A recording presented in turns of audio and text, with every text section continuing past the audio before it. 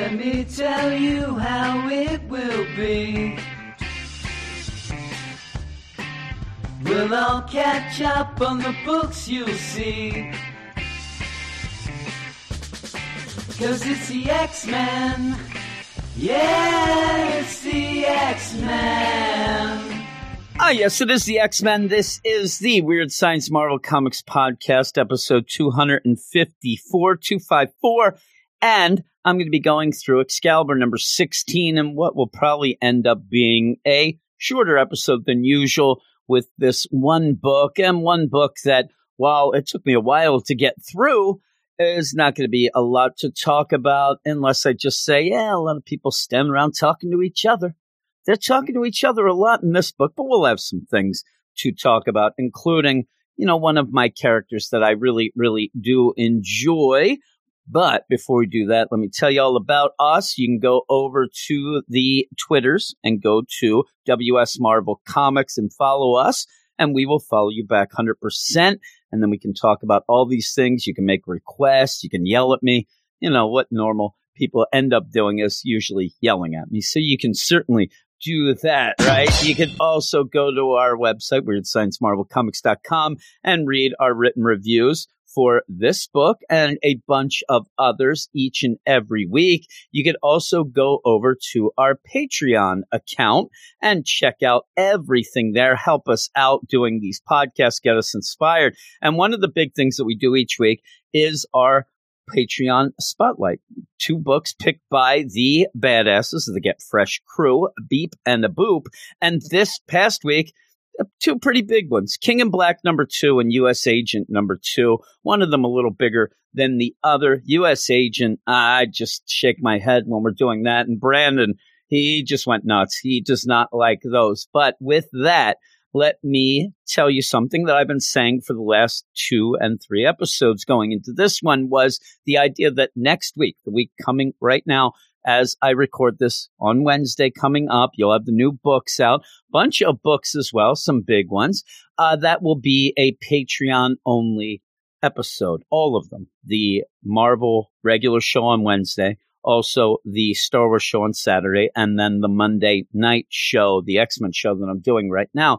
They will all be Patreon exclusive, because every time there is a 5th week in a month, the 5th Wednesday here with the Marvel stuff, you end up having that 5th week being a Patreon-only episode. There's not that many a year. The next one, I believe, is in March. But if you wanted to listen to all of the podcasts, if you listen to, the Marvel one on Wednesday, then the Star Wars one Saturday, and the X-Men one, or one or the other, whatever, 2, whatever, mix and match. But if you want to listen to those next week, you can go over to the Patreon, join up, and you'll get all of those, plus a bunch of other shows. I want to spell out that when you do sign up, you don't just get the shows from that point on. You get every show we ever did. And at this point, we have done over 1,500 shows since we started our Patreon. We're going to be, again, around the 60 to 70 mark of a show's amount during a month. And a bunch of those are Marvel things. A bunch of those are movie things. In fact, today I ended up doing 2 movie review shows. One on The Amazing Spider-Man with Andrew Garfield and Emma Stone. Ended up talking to my man Michael G about that. Also did one with my man Stork, where we talked about the Star Wars holiday special. And that's a crazy one. But yeah, just that coming up. Me and Batman Beyond Mark is going to go beyond the Batman Beyond stuff and go on the Marvel side of things. We're going to be talking about the first episode of the X-Men cartoon from 92. These sort of things. And there's a lot of stuff that's hitting even as we speak for the Marvel deal. But again, if you want to go and check all those out, you can go to our Patreon. I promise you that we put our effort and our work into it. These are stuff that we do our best with. We end up not trying to skimp out or, hey, we got to do this real quick and whatever. These are pretty lengthy deals. I believe the Amazing Spider-Man review ended up being about 1 hour and 50 minutes, and the Star Wars holiday special, I think, is 2.5 hours, stuff like that. So we really do try to put the effort. If you want a little, little hint, a little life hack, go over and sign up after January 1st. once the new year hits, go and sign up. You'll not be charged right away. And in fact, if you quit before February 1st, you'll never be charged. So you can go over and check it out free of charge, pretty much a free trial. And I think that you will be pretty impressed with the things that we do. At least I hope you would be. But let's get into this book here, coming out of Ten of Swords. One of the things that me and Ruben were talking about last week, and now if you're following us on the regular feed here, I ended up talking about it because me and Ruben's recording was a little wonky, though I did put that up on the Patreon as well, a little bonus episode. But our big thing was the books were coming out of Ten of Swords and not really going and saying what we thought they were going to deal with, being Ten of Swords and the repercussions of what ended up happening, especially like an X-Force book that is the security force of the whole Krakoa of the mutants, and no mention of all these new mutants that came from, Arakko and all that after Ten of Swords. And we thought that it was kind of a weird play to not go into that, not to talk about that, almost like it's just skipping that whole deal. Excalibur doesn't do that this week. Excalibur deals specifically with the idea that Betsy is gone. Is she dead? Did she actually die in Otherworld? Did she end up in another dimension? Was this magic stuff? Because everybody who saw it, including us, she shattered. She ended up shattered.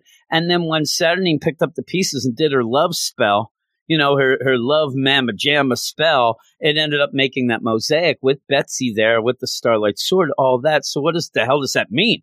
I mean, I kind of came out of it with I didn't know what the hell it meant. And it seems like I'm not the only one, because it seems like the mutants and specifically the Excalibur team are trying to figure out what that meant as well. So there we go. I haven't even started yet because now I'm going to go into this officially. Let's get into Excalibur number 16. All right. And Excalibur number 16 is written by Tini Howard, art by Marcus Toe, colors by Eric Arcianega, letters by VC's Ariana Mayer. Absence makes the heart. I thought it was Girl Fonder, but it just stops there. I guess it just makes the heart. Oh my, I didn't know that. I could use a new heart. I end up, and I'm not talking the band because they should just stay the same. Don't ever change, Wilson sisters. I'm talking about my heart because I have heart conditions and problems. So maybe I could get that. And also a little shout out to the Wilson sisters. During Arakko's assault on Otherworld, a new Captain Britain Corps, now consisting of Betsy Braddocks from across the multiverse, sprang up to defend the Starlight Citadel. The only problem, Excalibur's own Captain Britain, shattered into 1,000 shards, was nowhere to be found. Now, if I remember, when you ended up having Betsy lose, she ended up being shattered. And then you had everybody kind of stepping on the pieces and stuff. They're really kind of going with the idea that, well, before we could do anything, Saturnine picked up those pieces. I kind of think that that's going back and rewriting history a bit. Because I remember being very pissed off that nobody was picking up those pieces. What is she, Humpty Dumpty? And since Apocalypse has been sent to live on Arakko as part of the détente from Krakoa, the rest of the team are left wondering, what now? Well, what now at the beginning is, let's do some day drinking, right? And I'm sure that if Brandon was here, he would really give the thumbs up to that. The guy is drunk! Right now, actually, as I was getting ready to record, I was getting message after message from Brandon as he was telling me his love of Josh Allen, the Buffalo Bills quarterback, but in crazy messages that I don't know how much he was drinking, but the guy is drunk! The guy is drunk, probably passed out now. But you start off with Remy and Rogue, and they're having some eggs. They're talking, and there's a lot of talking. I said it already, a lot of talking in this issue. And I'm not going to say that the dialogue is great. I'm not going to tell you that it isn't clunky, because to me, it's clunky. It's very robotic at points. It gets the point across. It gets what it's doing, but I didn't really enjoy it. It took me a bit to read. A couple things I had to read again, not because it was confusing or doing anything. It was just the pacing of it, and just the over dialogue kind of threw me off. But at least it is dealing with the idea of Betsy. What happened to Betsy? What are we going to do about this? In the meantime,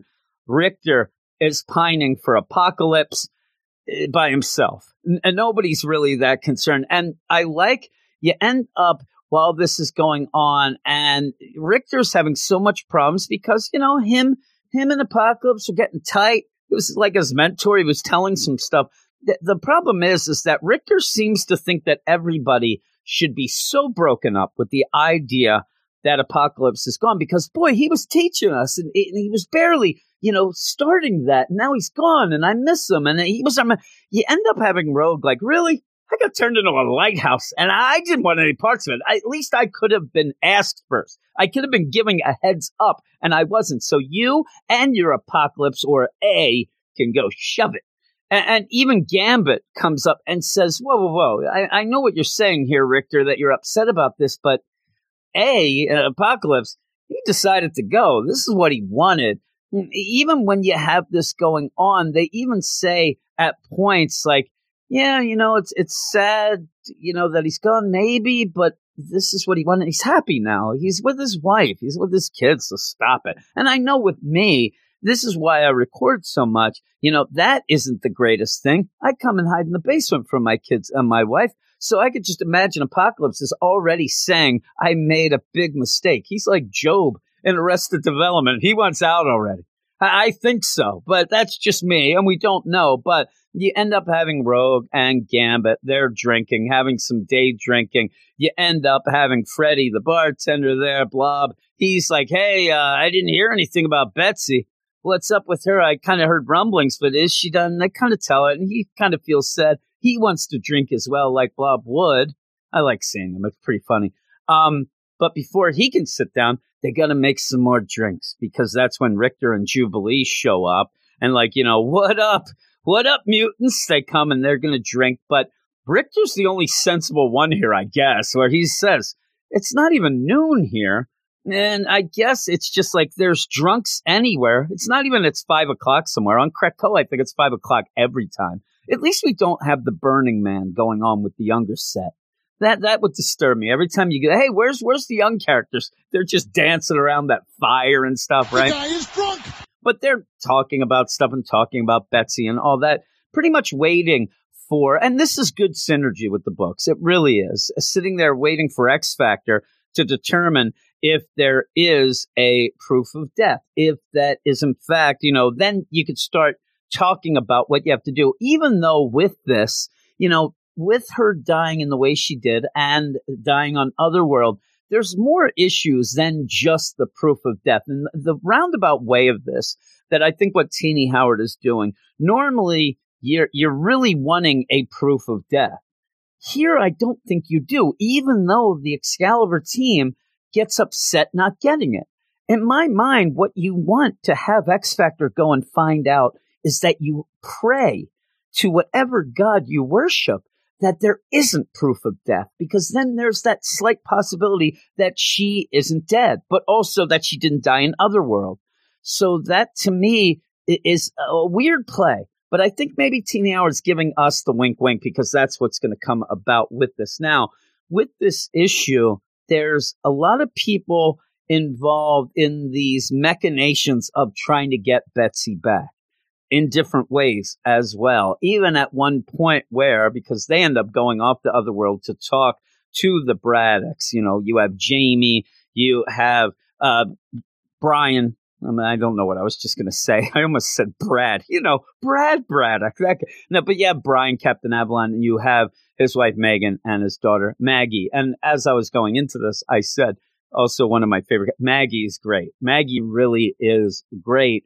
And what's weird, if you think about this, you end up having this Excalibur book, and Tini Howard, even when I'm not exactly enjoying it, and I haven't enjoyed it as a whole, I will admit, and I know that a lot of people like it more than me, and that's great. But there's always that kid character. You had Shogo before that I kind of, took a liking to, but Maggie, she's even better with her. I mean, she's so smart and I love her interaction with her parents and everybody else with that, especially Jamie, because Jamie's just a jerk. He's like, you look at him and you want to go get tested for hepatitis the minute that you even look at him, let alone if you were near him.